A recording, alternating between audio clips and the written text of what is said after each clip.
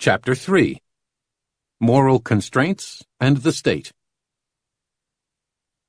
The minimal state and the ultra-minimal state. The night watchman state of classical liberal theory, limited to the functions of protecting all its citizens against violence, theft, and fraud, and to the enforcements of contracts and so on, appears to be redistributive. We can imagine at least one social arrangement intermediate between the scheme of private protective associations and the night watchman state. Since the night watchman state is often called a minimal state, we shall call this other arrangement the ultra-minimal state. An ultra-minimal state maintains a monopoly over all use of force except that necessary in immediate self-defense, and so excludes private or agency retaliation for wrong and exaction of compensation. But it provides protection and enforcement services only to those who purchase its protection and enforcement policies. People who don't buy a protection contract from the monopoly don't get protected. The minimal, night watchman state is equivalent to the ultra-minimal state, conjoined with a clearly redistributive, Friedman-esque voucher plan, financed from tax revenues. Under this plan, all people, or some, for example, those in need, are given tax-funded vouchers that can be used only for their purchase of a protection policy from the ultra-minimal state. Since the night watchman state appears redistributive to the extent that it compels some people to pay for the protection of others, its proponents must explain why this redistributive function of the state is unique. If some redistribution is legitimate in order to protect everyone, why is redistribution not legitimate for other attractive and desirable purposes as well? What rationale specifically selects protective services as the sole subject of legitimate redistributive activities? A rationale once found may show that this provision of protective services is not redistributive. More precisely, the term redistributive applies to types of reasons for an arrangement rather than to an arrangement itself.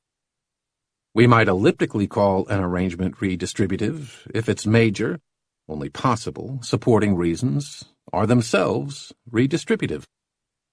Paternalistic functions, similarly, finding compelling non-redistributive reasons would cause us to drop this label.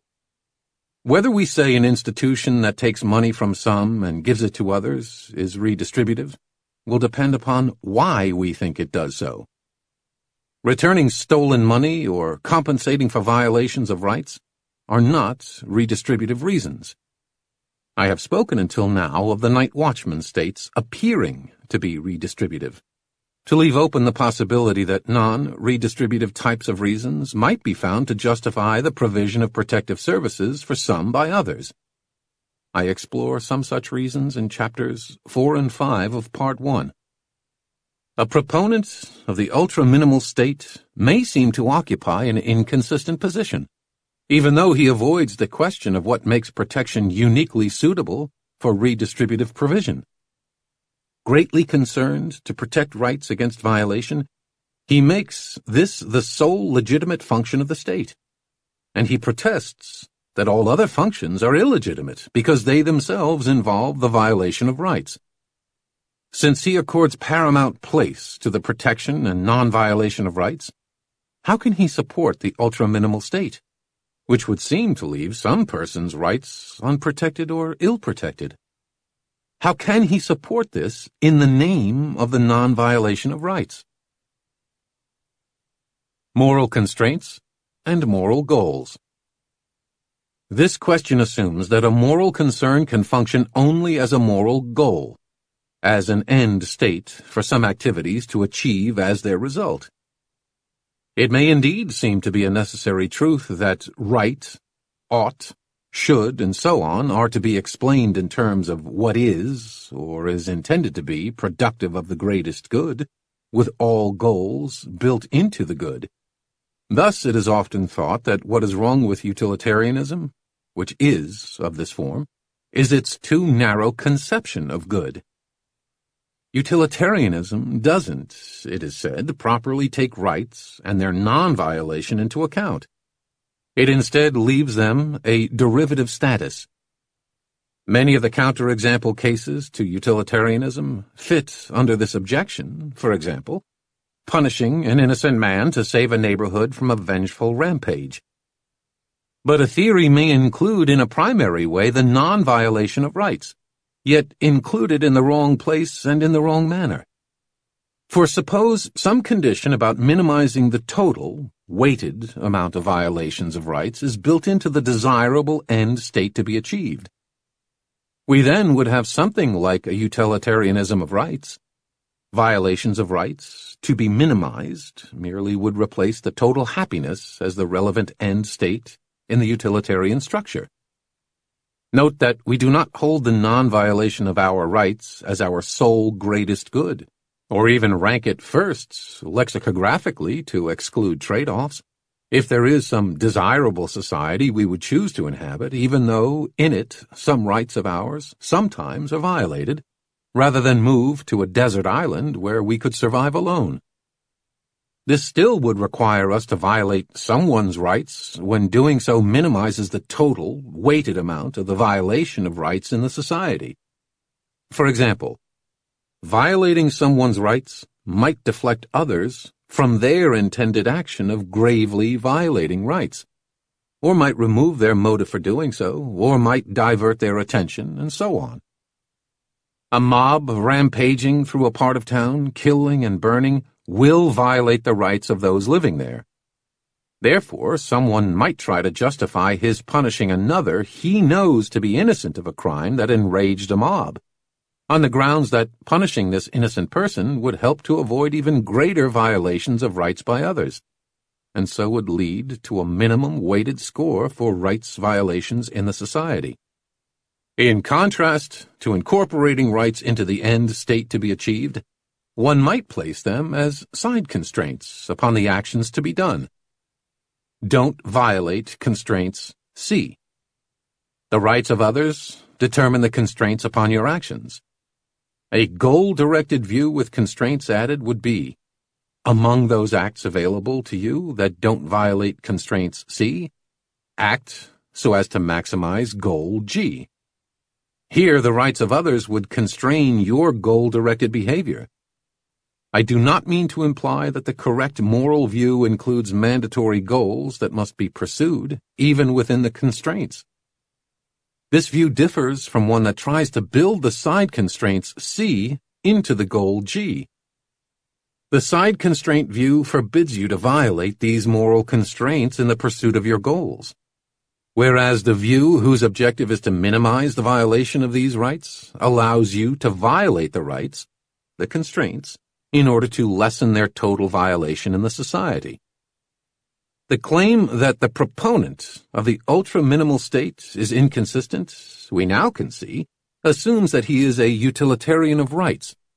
It assumes that his goal is, for example, to minimize the weighted amount of the violation of rights in the society, and that he should pursue this goal even through means that themselves violate people's rights. Instead, he may place the non-violation of rights as a constraint upon action, rather than, or in addition to, building it into the end state to be realized. The position held by this proponent of the ultra-minimal state will be a consistent one if his conception of rights holds that your being forced to contribute to another's welfare violates your rights, whereas someone else's not providing you with things you need greatly, including things essential to the protection of your rights, does not itself violate your rights, even though it avoids making it more difficult for someone else to violate them. That conception will be consistent, provided it does not construe the monopoly element of the ultra-minimal state as itself a violation of rights. That it is a consistent position does not, of course, show that it is an acceptable one. Why side constraints? Isn't it irrational to accept a side constraint C rather than a view that directs minimizing the violations of C? The latter view treats C as a condition rather than a constraint. If non-violation of C is so important, shouldn't that be the goal? How can a concern for the non-violation of C lead to the refusal to violate C even when this would prevent other, more extensive violations of C? What is the rationale for placing the non-violation of rights as a side constraint upon action instead of including it solely as a goal of one's actions? Side constraints upon action reflect the underlying Kantian principle that individuals are ends and not merely means. They may not be sacrificed or used for the achieving of other ends without their consent. Individuals are inviolable. More should be said to illuminate this talk of ends and means. Consider a prime example of a means, a tool. There is no side constraint on how we may use a tool, other than the moral constraints on how we may use it upon others. There are procedures to be followed to preserve it for future use. Don't leave it out in the rain. And there are more and less efficient ways of using it.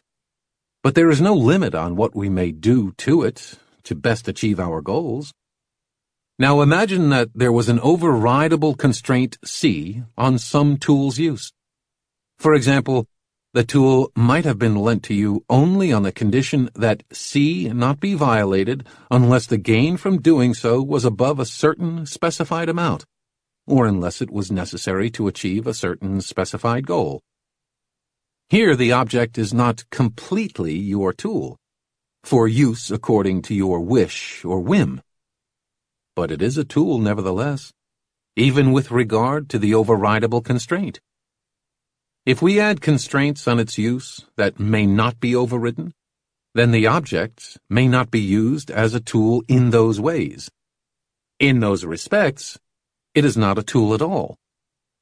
Can one add enough constraints so that an object cannot be used as a tool at all, in any respect? Can behavior toward a person be constrained so that he is not to be used for any end except as he chooses? This is an impossibly stringent condition if it requires everyone who provides us with a good to approve positively of every use to which we wish to put it.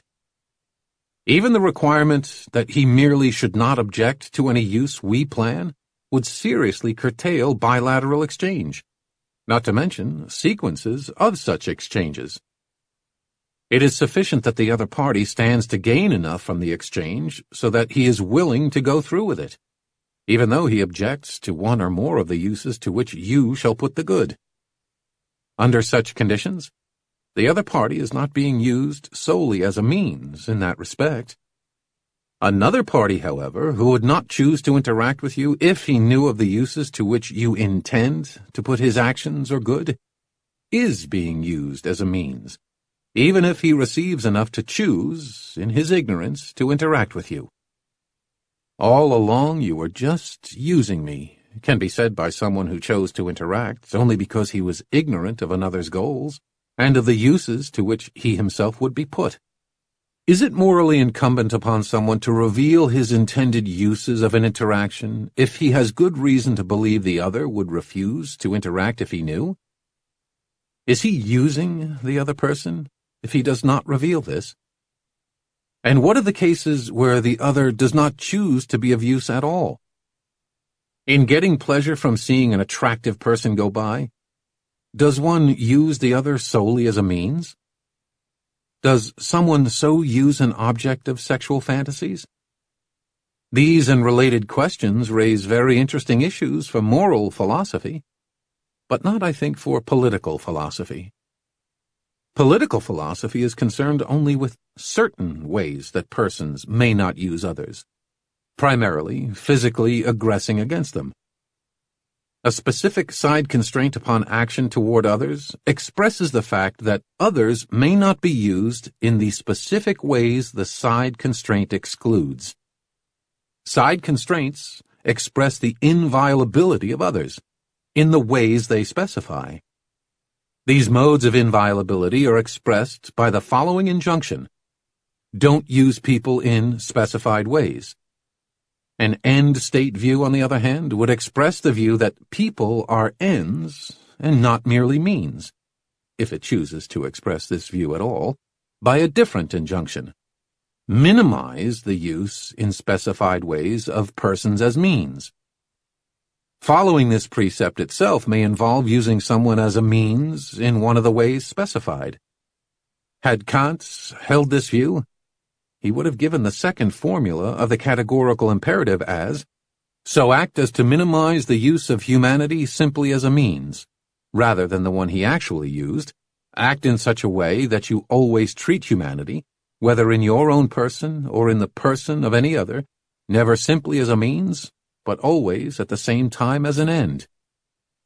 Side constraints express the inviolability of other persons.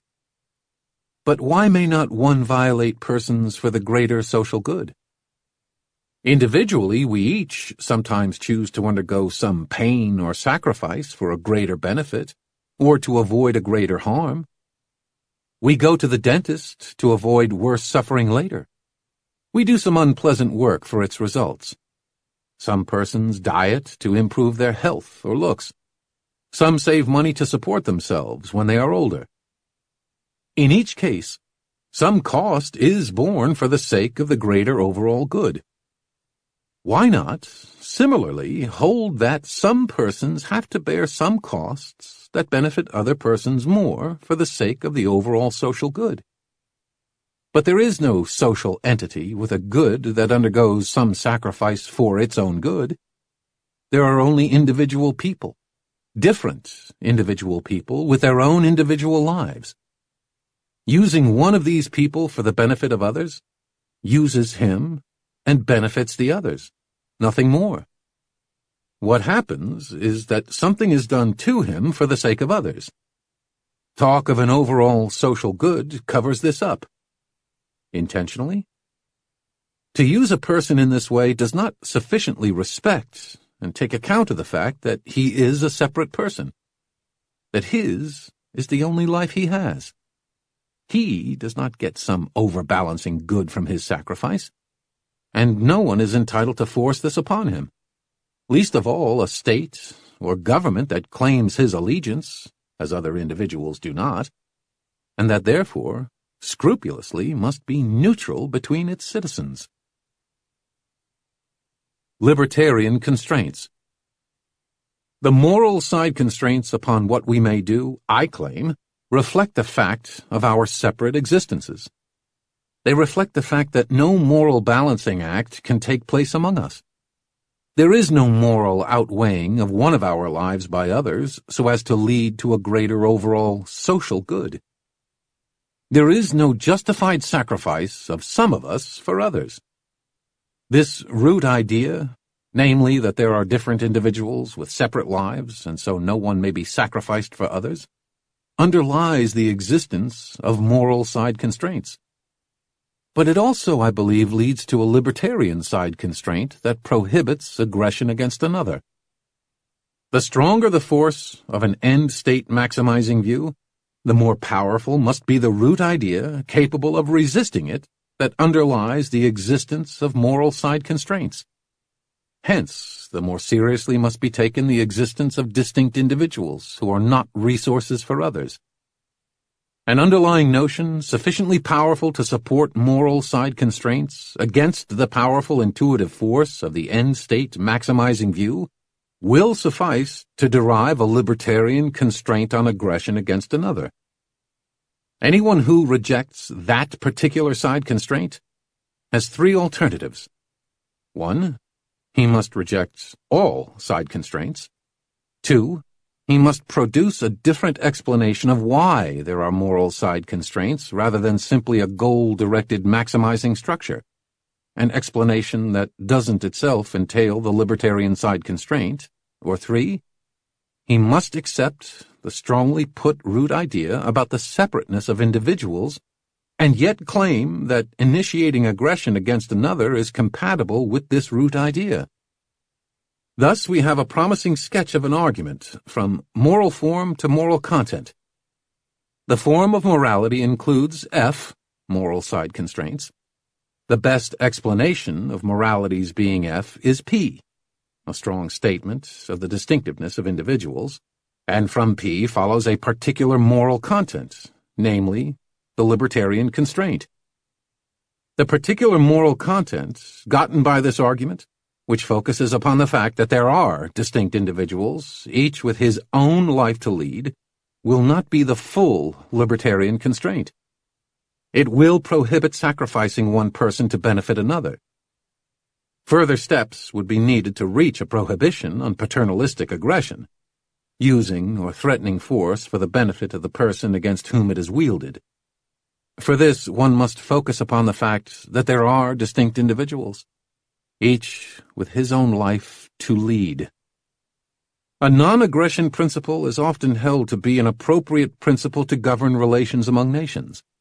What difference is there supposed to be between sovereign individuals and sovereign nations that makes aggression permissible among individuals?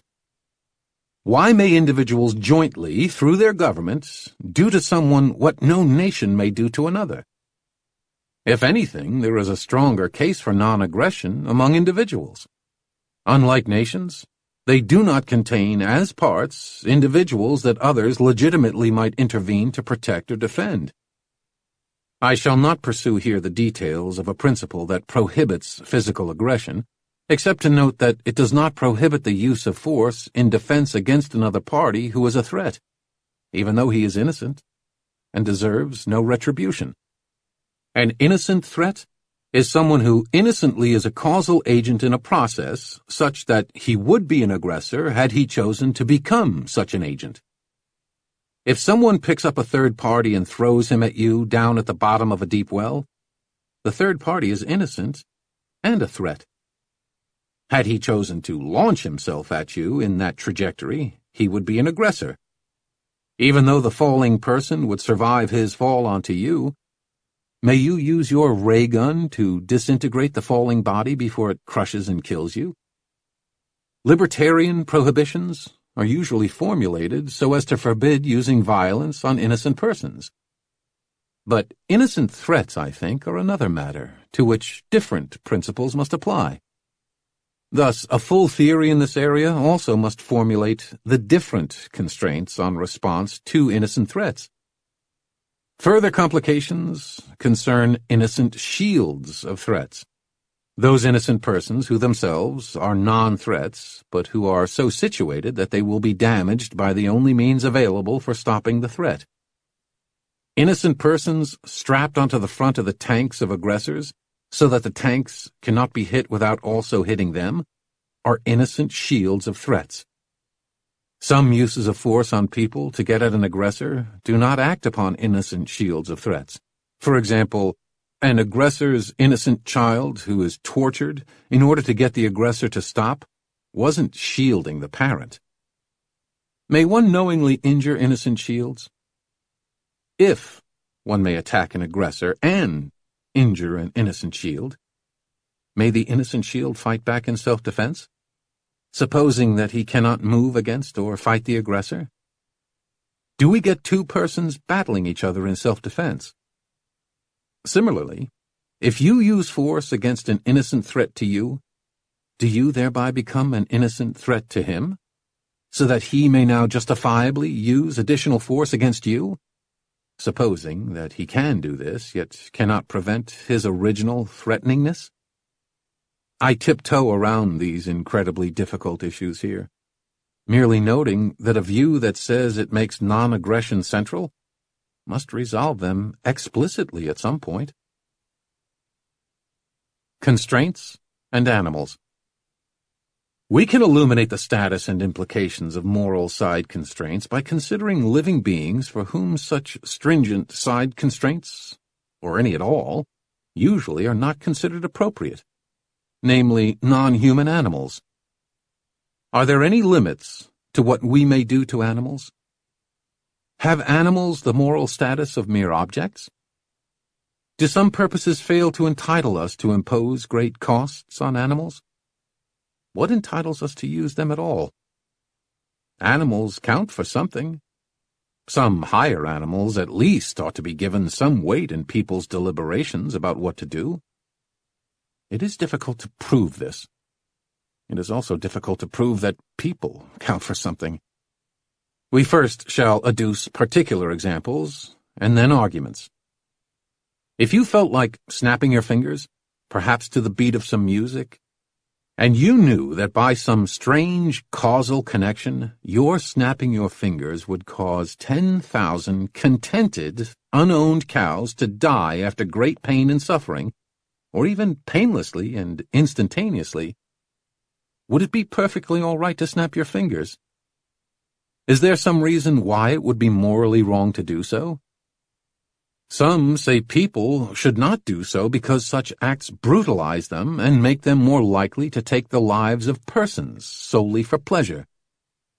These acts, that are morally unobjectionable in themselves, they say, have an undesirable moral spillover. Things, then, would be different if there were no possibility of such spillover. For example, for the person who knows himself to be the last person on earth. But why should there be such a spillover? If it is, in itself, perfectly all right to do anything at all to animals for any reason whatsoever, then provided a person realizes the clear line between animals and persons, and keeps it in mind as he acts, why should killing animals tend to brutalize him and make him more likely to harm or kill persons? Do butchers commit more murders than other persons who have knives around? If I enjoy hitting a baseball squarely with a bat, does this significantly increase the danger of my doing the same to someone's head? Am I not capable of understanding that people differ from baseballs? And doesn't this understanding stop the spillover? Why should things be different in the case of animals? To be sure, it is an empirical question whether spillover does take place or not, but there is a puzzle as to why it should, at least among listeners of this essay. Sophisticated people who are capable of drawing distinctions and differentially acting upon them. If some animals count for something, which animals count? How much do they count? And how can this be determined? Suppose, as I believe the evidence supports, that eating animals is not necessary for health and is not less expensive than alternate equally healthy diets available to people in the United States. The gain, then, from the eating of animals is pleasures of the palate, gustatory delights, varied tastes. I would not claim that these are not truly pleasant, delightful, and interesting. The question is, do they, or rather, does the marginal addition in them gained by eating animals rather than only non-animals outweigh the moral weight to be given to animals' lives and pain? Given that animals are to count for something, is the extra gain obtained by eating them rather than non-animal products greater than the moral cost? How might these questions be decided? We might try looking at comparable cases, extending whatever judgments we make on those cases to the one before us. For example, we might look at the case of hunting, where I assume that it's not all right to hunt and kill animals merely for the fun of it. Is hunting a special case because its object and what provides the fun is the chasing and maiming and death of animals? Suppose then that I enjoy swinging a baseball bat. It happens that in front of the only place to swing it stands a cow. Swinging the bat, unfortunately, would involve smashing the cow's head. But I wouldn't get fun from doing that. The pleasure comes from exercising my muscles, swinging well, and so on. It's unfortunate that as a side effect, not a means of my doing this, the animal's skull gets smashed. To be sure, I could forego swinging the bat, and instead bend down and touch my toes or do some other exercise. But this wouldn't be as enjoyable as swinging the bat. I won't get as much fun, pleasure, or delight out of it.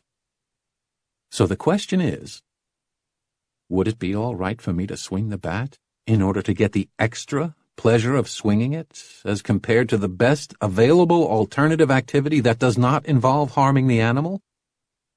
Suppose that it is not merely a question of foregoing today's special pleasures of bat swinging. Suppose that each day the same situation arises with a different animal. Is there some principle that would allow killing and eating animals for the additional pleasure this brings, yet would not allow swinging the bat for the extra pleasure it brings? What could that principle be like? Is this a better parallel to eating meat? The animal is killed to get a bone out of which to make the best sort of bat to use. Bats, made out of other material, don't give quite the same pleasure. Is it all right to kill the animal to obtain the extra pleasure that using a bat made out of its bone would bring? Would it be morally more permissible if you could hire someone to do the killing for you? Such examples and questions might help someone to see what sort of line he wishes to draw, what sort of position he wishes to take. They face, however, the usual limitations of consistency arguments. They do not say, once a conflict is shown, which view to change. After failing to devise a principle to distinguish swinging the bat from killing and eating an animal, you might decide that it's really all right, after all, to swing the bat. Furthermore, such appeal to similar cases does not greatly help us to assign precise moral weight to different sorts of animals. We further discuss the difficulties in forcing a moral conclusion by appeal to examples in Chapter 9. My purpose here in presenting these examples is to pursue the notion of moral side constraints, not the issue of eating animals. Though I should say that in my view, the extra benefits Americans today can gain from eating animals do not justify doing it. So we shouldn't. One ubiquitous argument, not unconnected with side constraints, deserves mention. Because people eat animals, they raise more than otherwise would exist without this practice. To exist for a while is better than never to exist at all. So, the argument concludes, the animals are better off because we have the practice of eating them. Though this is not our object, fortunately it turns out that we really, all along, benefit them. If tastes changed and people no longer found it enjoyable to eat animals, should those concerned with the welfare of animals steel themselves to an unpleasant task and continue eating them? I trust I shall not be misunderstood as saying that animals are to be given the same moral weight as people if I note that the parallel argument about people would not look very convincing. We can imagine that population problems lead every couple or group to limit their children to some number fixed in advance. A given couple, having reached the number, proposes to have an additional child and dispose of it at the age of 3 or 23 by sacrificing it or using it for some gastronomic purpose. In justification, they note that the child will not exist at all if this is not allowed, and surely it is better for it to exist for some number of years. However, once a person exists, not everything compatible with his overall existence being a net plus can be done, even by those who created him. An existing person has claims, even against those whose purpose in creating him was to violate those claims. It would be worthwhile to pursue moral objections to a system that permits parents to do anything whose permissibility is necessary for their choosing to have the child, that also leaves the child better off than if it hadn't been born. Some will think the only objections arise from difficulties in accurately administering the permission. Once they exist, animals too may have claims to certain treatment. These claims may well carry less weight than those of people. But the fact that some animals were brought into existence only because someone wanted to do something that would violate one of these claims does not show that the claim doesn't exist at all. Consider the following, too minimal, position about the treatment of animals. So that we can easily refer to it, let us label this position utilitarianism for animals, Kantianism for people. It says, 1. Maximize the total happiness of all living beings. 2. Place stringent side constraints on what one may do to human beings. Human beings may not be used or sacrificed for the benefit of others. Animals may be used or sacrificed for the benefit of other people or animals only if those benefits are greater than the loss inflicted. This inexact statement of the utilitarian position is close enough for our purposes, and it can be handled more easily in discussion. One may proceed only if the total utilitarian benefit is greater than the utilitarian loss inflicted on the animals. This utilitarian view counts animals as much as normal utilitarianism does persons.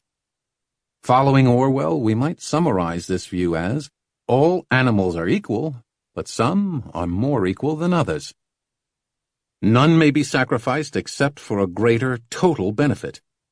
But persons may not be sacrificed at all, or only under far more stringent conditions, and never for the benefit of non-human animals. I mean, 1.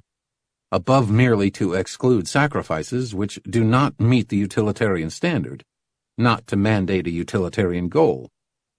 We shall call this position negative utilitarianism. We can now direct arguments for animals counting for something to holders of different views. To the Kantian moral philosopher who imposes stringent side constraints on what may be done to a person, we can say, you hold utilitarianism inadequate because it allows an individual to be sacrificed to and for another, and so forth, thereby neglecting the stringent limitations on how one legitimately may behave toward persons. But could there be anything morally intermediate between persons and stones? Something without such stringent limitations on its treatment, yet not to be treated merely as an object? One would expect that by subtracting or diminishing some features of persons, we would get this intermediate sort of being. Or perhaps beings of intermediate moral status are gotten by subtracting some of our characteristics and adding others very different from ours. Plausibly, animals are the intermediate beings, and utilitarianism is the intermediate position. We may come at the question from a slightly different angle.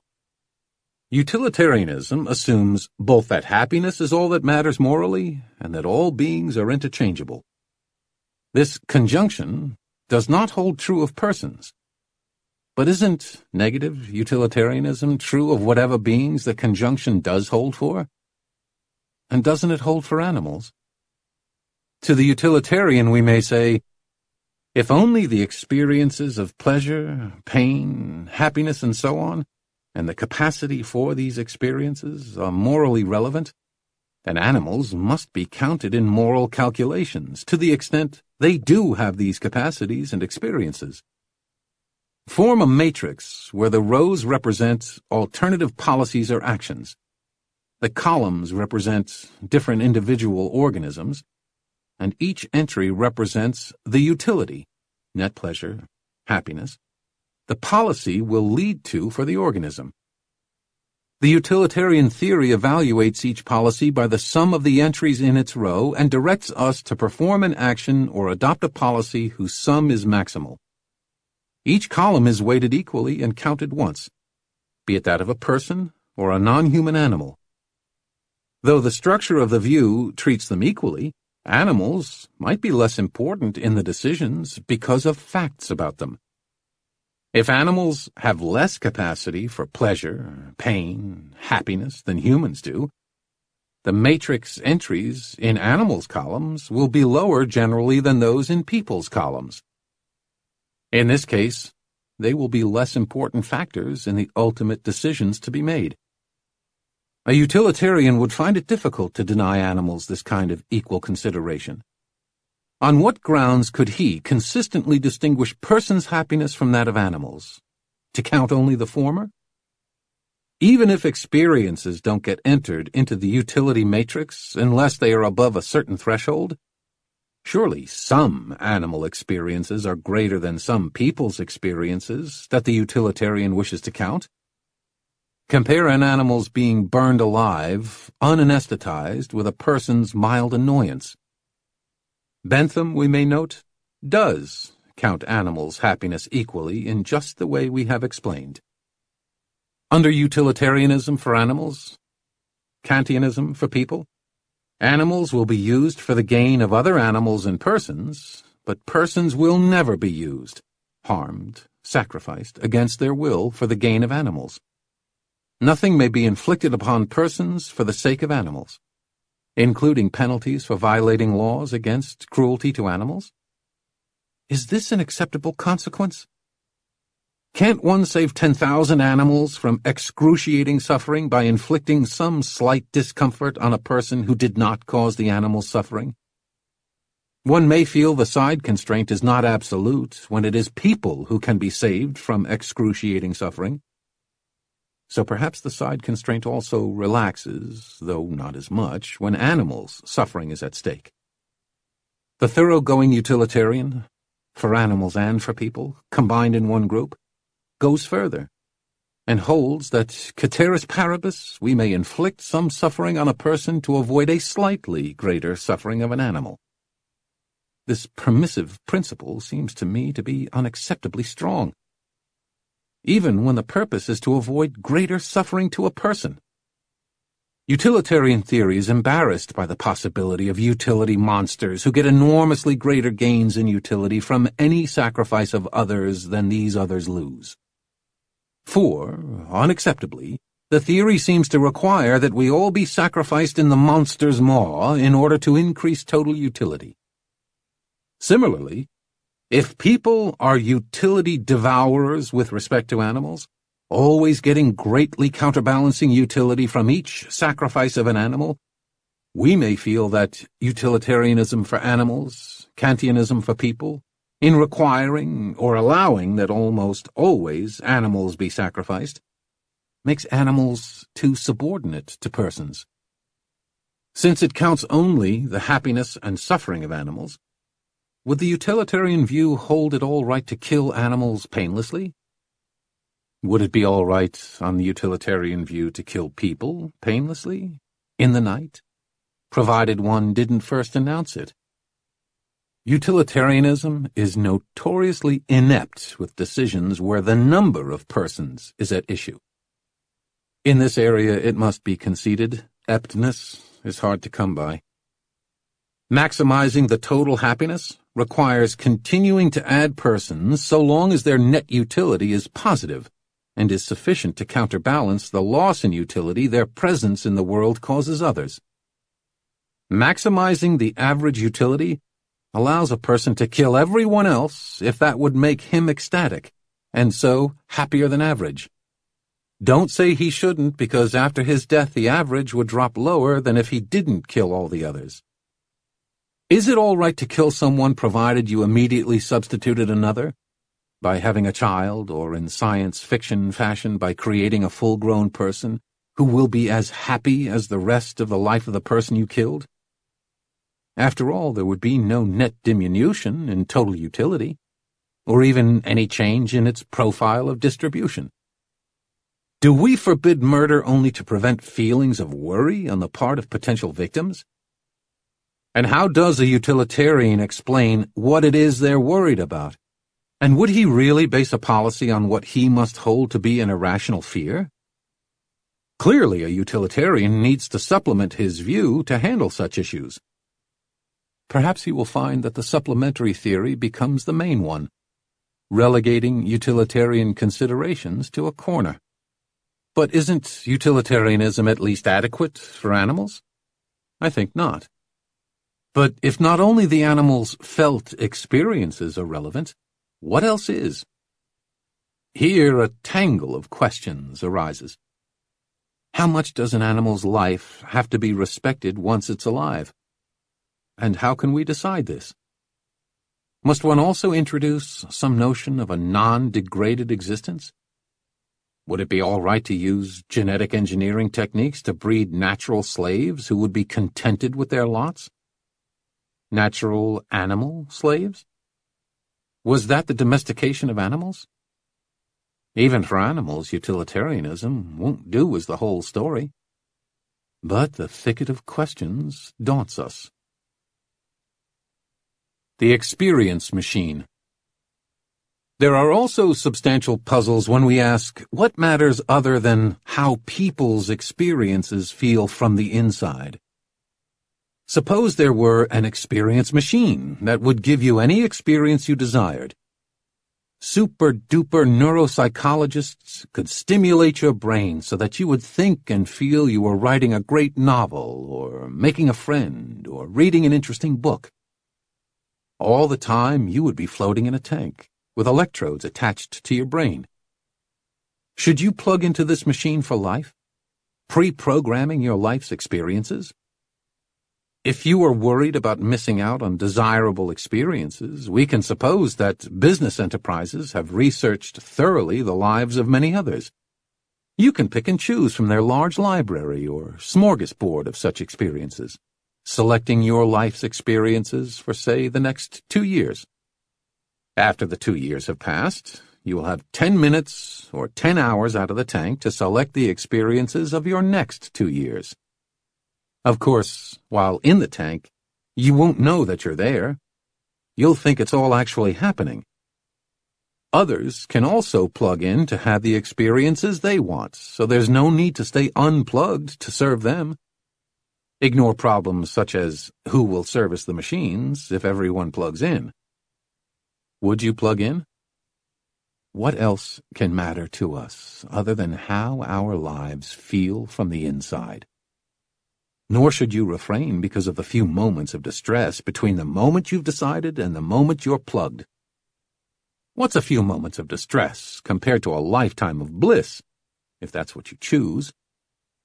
And why feel any distress at all if your decision is the best one? What does matter to us in addition to our experiences? First, we want to do certain things and not just have the experience of doing them. In the case of certain experiences, it is only because, first, we want to do the actions that we want the experiences of doing them or thinking we've done them. But why do we want to do the activities rather than merely to experience them?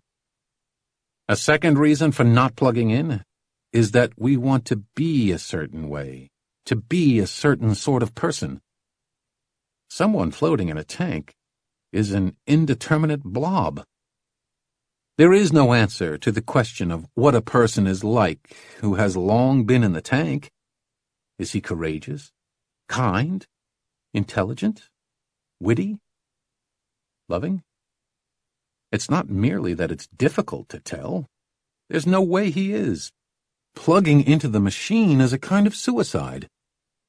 It will seem to some, trapped by a picture, that nothing about what we are like can matter except as it gets reflected in our experiences.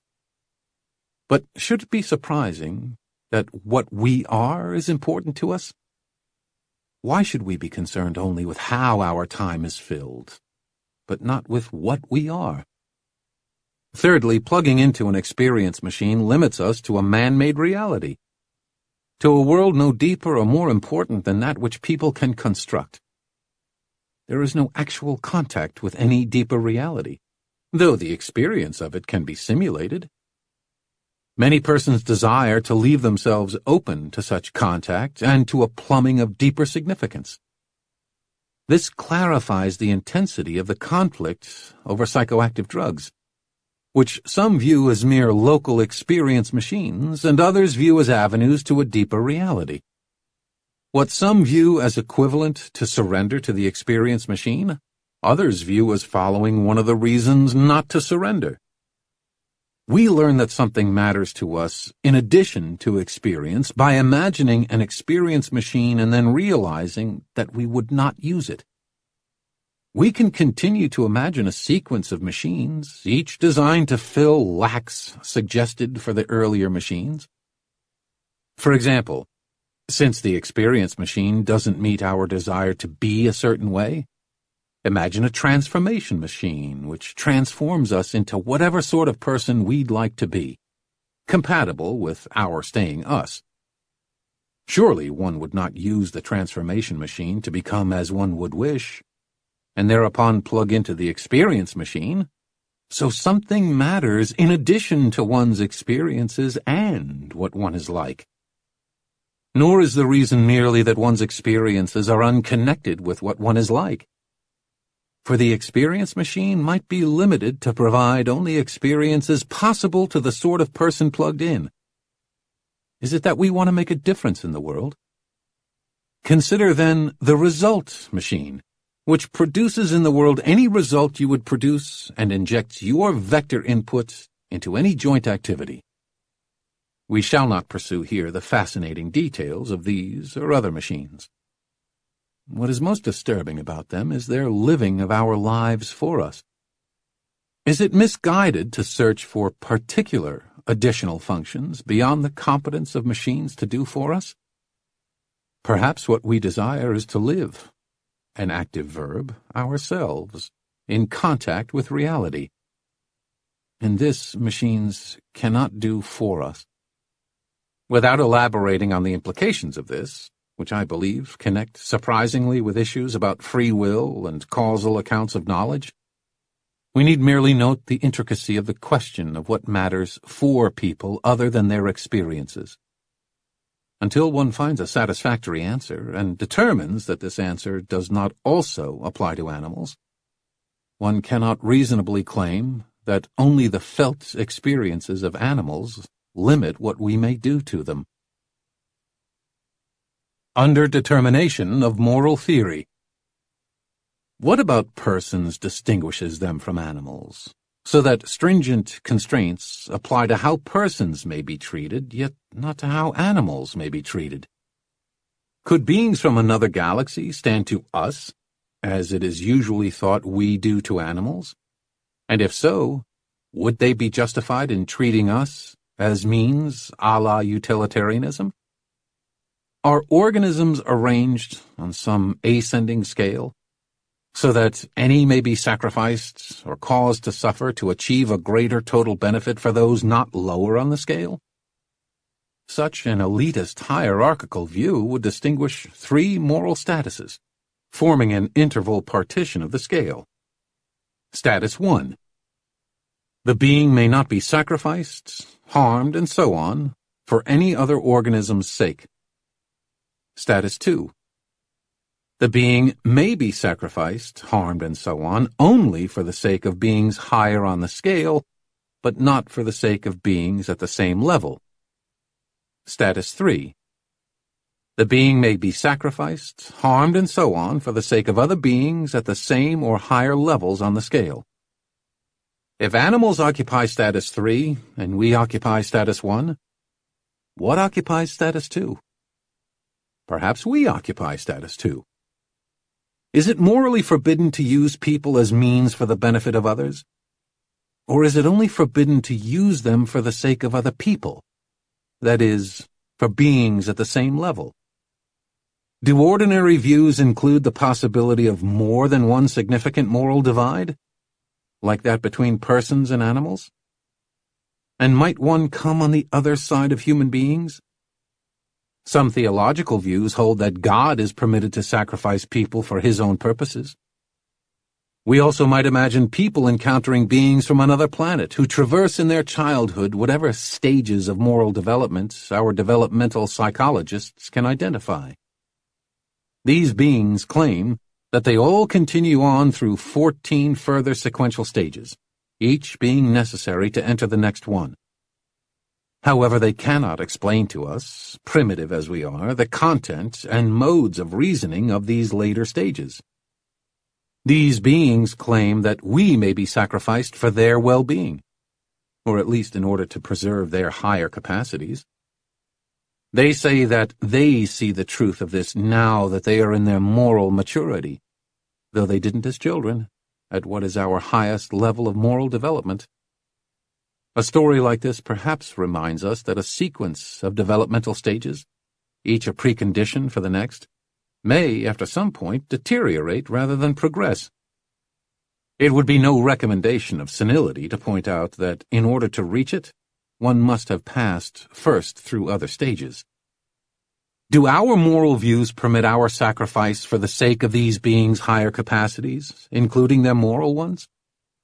This decision is not easily disentangled from the epistemological effects of contemplating the existence of such moral authorities who differ from us, while we admit that, being fallible, we may be wrong. A similar effect would obtain even if we happened not to know which view of the matter these other beings actually held. Beings who occupy the intermediate status 2 will be sacrificable, but not for the sake of beings at the same or lower levels. If they never encounter or know of or affect beings higher in the hierarchy, then they will occupy the highest level for every situation they actually encounter and deliberate over. It will be as if an absolute side constraint prohibits their being sacrificed for any purpose. Two very different moral theories, the elitist hierarchical theory, placing people in status 2, and the absolute side constraint theory, yield exactly the same moral judgments for the situations people actually have faced, and account equally well for almost all of the moral judgments we have made. Almost all because we make judgments about hypothetical situations, and these may include some involving superbeings from another planet. This is not the philosopher's vision of two alternative theories accounting equally well for all of the possible data. Nor is it merely the claim that by various gimmicks a side constraint view can be put into the form of a maximizing view. Rather, the two alternative theories account for all of the actual data. The data about cases we have encountered heretofore, yet they diverge significantly for certain other hypothetical situations. It would not be surprising if we found it difficult to decide which theory to believe. For we have not been obliged to think about these situations. They are not the situations that shaped our views. Yet the issues do not concern merely whether superior beings may sacrifice us for their sakes. They also concern what we ought to do. For if there are other such beings, the elitist hierarchical view does not collapse into the Kantian side constraint view, as far as we are concerned. A person may not sacrifice one of his fellows for his own benefit or that of another of his fellows. But may he sacrifice one of his fellows for the benefit of the higher beings? We also will be interested in the question of whether the higher beings may sacrifice us for their own benefit. What are constraints based upon? Such questions do not press upon us as practical problems, yet, but they force us to consider fundamental issues about the foundations of our moral views. First, is our moral view a side constraint view, or a view of a more complicated hierarchical structure? And second, in virtue of precisely what characteristics of persons are there moral constraints on how they may treat each other or be treated? We also want to understand why these characteristics connect with these constraints. And, perhaps, we want these characteristics not to be had by animals, or not had by them in as high a degree. It would appear that a person's characteristics, by virtue of which others are constrained in their treatment of him, must themselves be valuable characteristics. How else are we to understand why something so valuable emerges from them? This natural assumption is worth further scrutiny. The traditional proposals for the important individuating characteristic connected with moral constraints are the following: sentient and self-conscious, rational, capable of using abstract concepts, not tied to responses to immediate stimuli, possessing free will, being a moral agent capable of guiding its behavior by moral principles, and capable of engaging in mutual limitation of conduct, having a soul. Let us ignore questions about how these notions are precisely to be understood, and whether the characteristics are possessed, and possessed uniquely by man, and instead seek their connection with moral constraints on others. Leaving aside the last on the list, each of them seems insufficient to forge the requisite connection. Why is the fact that a being is very smart, or foresightful, or has an IQ above a certain threshold a reason to limit specially how we treat it? Would beings even more intelligent than we have the right not to limit themselves with regard to us? Or, what is the significance of any purported crucial threshold? If a being is capable of choosing autonomously among alternatives, Is there some reason to let it do so? Are autonomous choices intrinsically good? If a being could make only once an autonomous choice, say between flavors of ice cream on a particular occasion, and would forget immediately afterwards, would there be strong reasons to allow it to choose? That a being can agree with others to mutual rule-governed limitations on conduct shows that it can observe limits. But it does not show which limits should be observed toward it, no abstaining from murdering it, or why any limits should be observed at all. An intervening variable, M, is needed for which the listed traits are individually necessary, perhaps jointly sufficient. At least, we should be able to see what needs to be added to obtain M, and which has a perspicuous and convincing connection to moral constraints on behavior toward someone with M. Also, in the light of M, we should be in a position to see why others have concentrated on the traits of rationality, free will, and moral agency. This will be easier if these traits are not merely necessary conditions for M, but also are important components of M, or important means to M. But haven't we been unfair in treating rationality, free will, and moral agency individually and separately? In conjunction, don't they add up to something whose significance is clear? A being able to formulate long-term plans for its life, able to consider and decide on the basis of abstract principles or considerations it formulates to itself, and hence, not merely the plaything of immediate stimuli.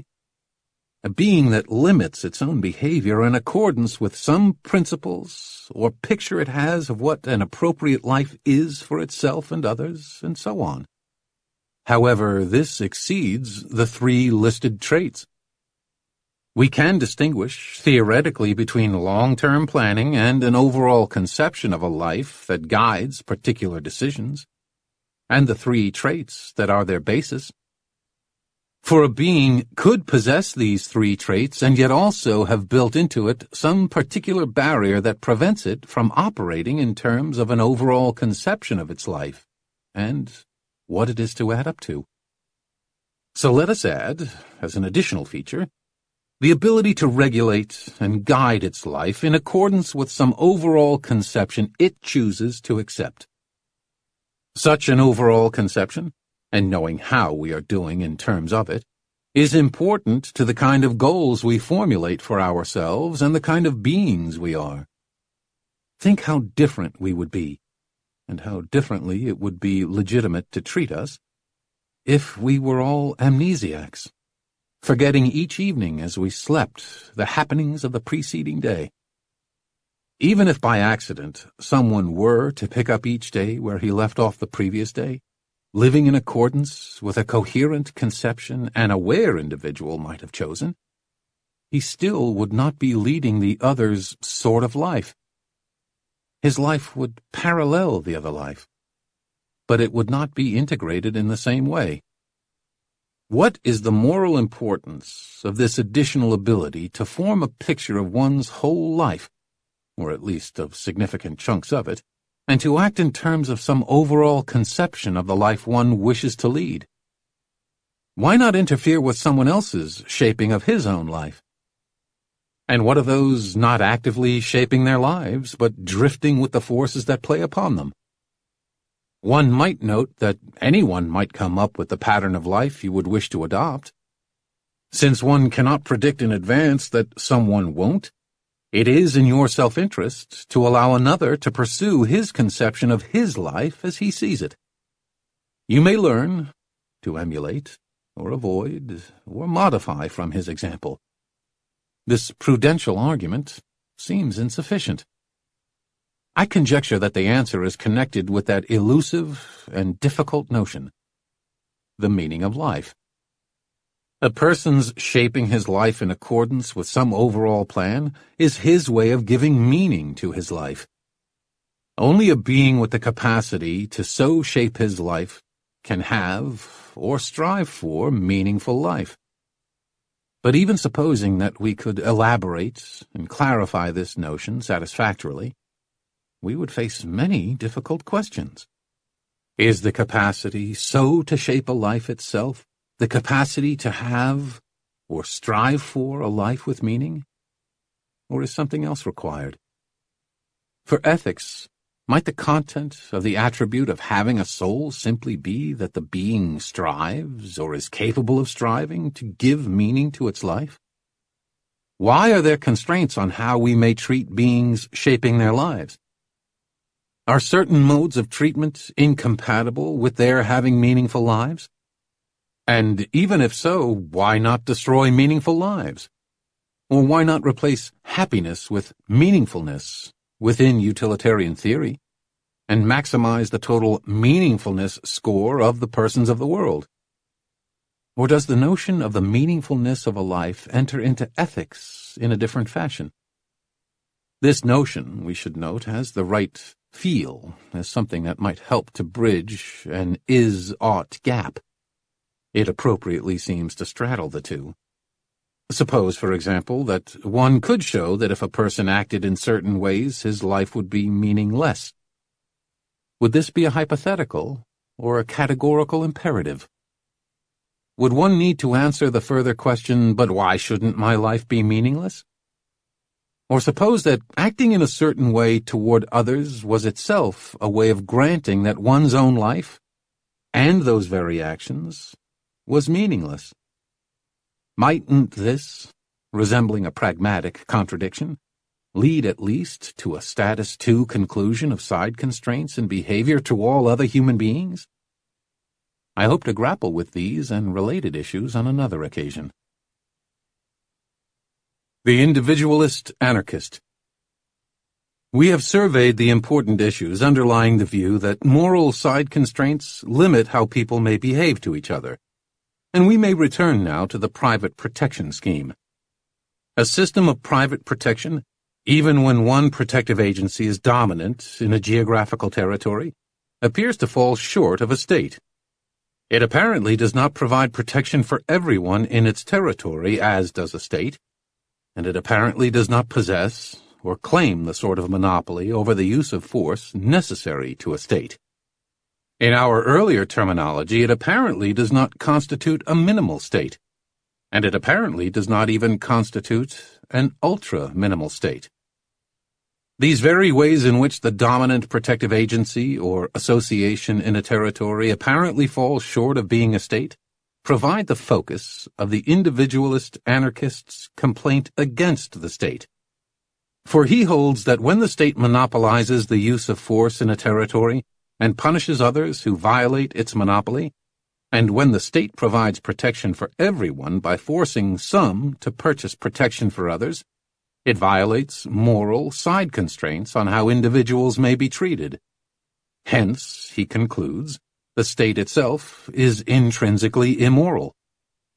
The state grants that under some circumstances it is legitimate to punish persons who violate the rights of others, for it itself does so. How then does it arrogate to itself the right to forbid private exaction of justice by other non-aggressive individuals whose rights have been violated? What right does the private exactor of justice violate that is not violated also by the state when it punishes? When a group of persons constitute themselves as the state and begin to punish, and forbid others from doing likewise, is there some right these others would violate that they themselves do not? By what right, then, can the state and its officials claim a unique right, a privilege with regard to force, and enforce this monopoly?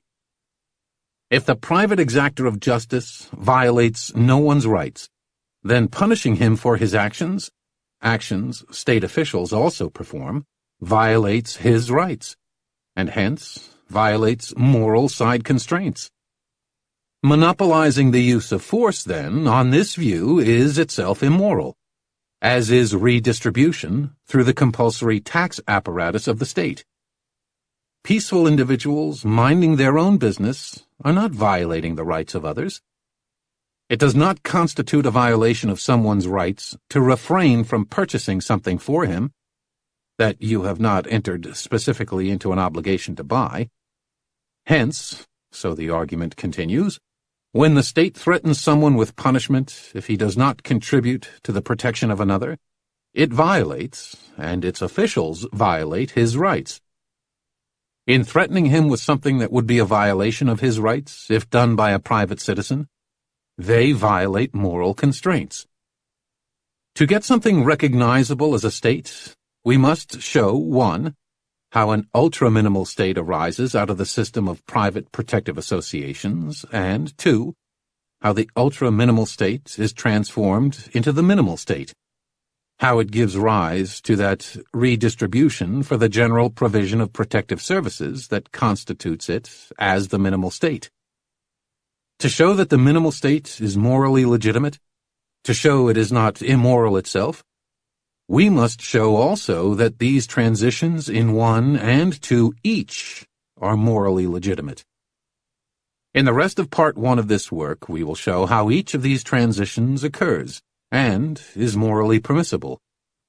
We argue that the first transition, from a system of private protective agencies to an ultra-minimal state, will occur by an invisible hand process in a morally permissible way that violates no one's rights. Secondly, we argue that the transition from an ultra-minimal state to a minimal state morally must occur. It would be morally impermissible for persons to maintain the monopoly in the ultra-minimal state without providing protective services for all, even if this requires specific redistribution. The operators of the ultra-minimal state are morally obligated to produce the minimal state. The remainder of Part 1, then, attempts to justify the minimal state. In Part 2, we argue that no state more powerful or extensive than the minimal state is legitimate or justifiable. Hence, that Part 1 justifies all that can be justified. In Part 3, we argue that the conclusion of Part 2 is not an unhappy one, that in addition to being uniquely right, the minimal state is not uninspiring.